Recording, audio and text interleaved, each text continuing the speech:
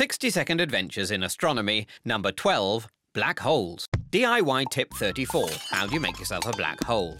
A black hole occurs when something has so much mass in such a small space that nothing can escape its gravitational pull, not even light.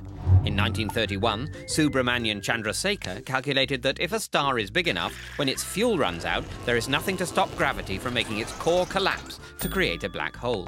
Unfortunately for Chandrasekhar, his contemporaries, like Sir Arthur Eddington, just didn't believe him. But it turns out he was right, and in 1983 he eventually won a Nobel Prize for it.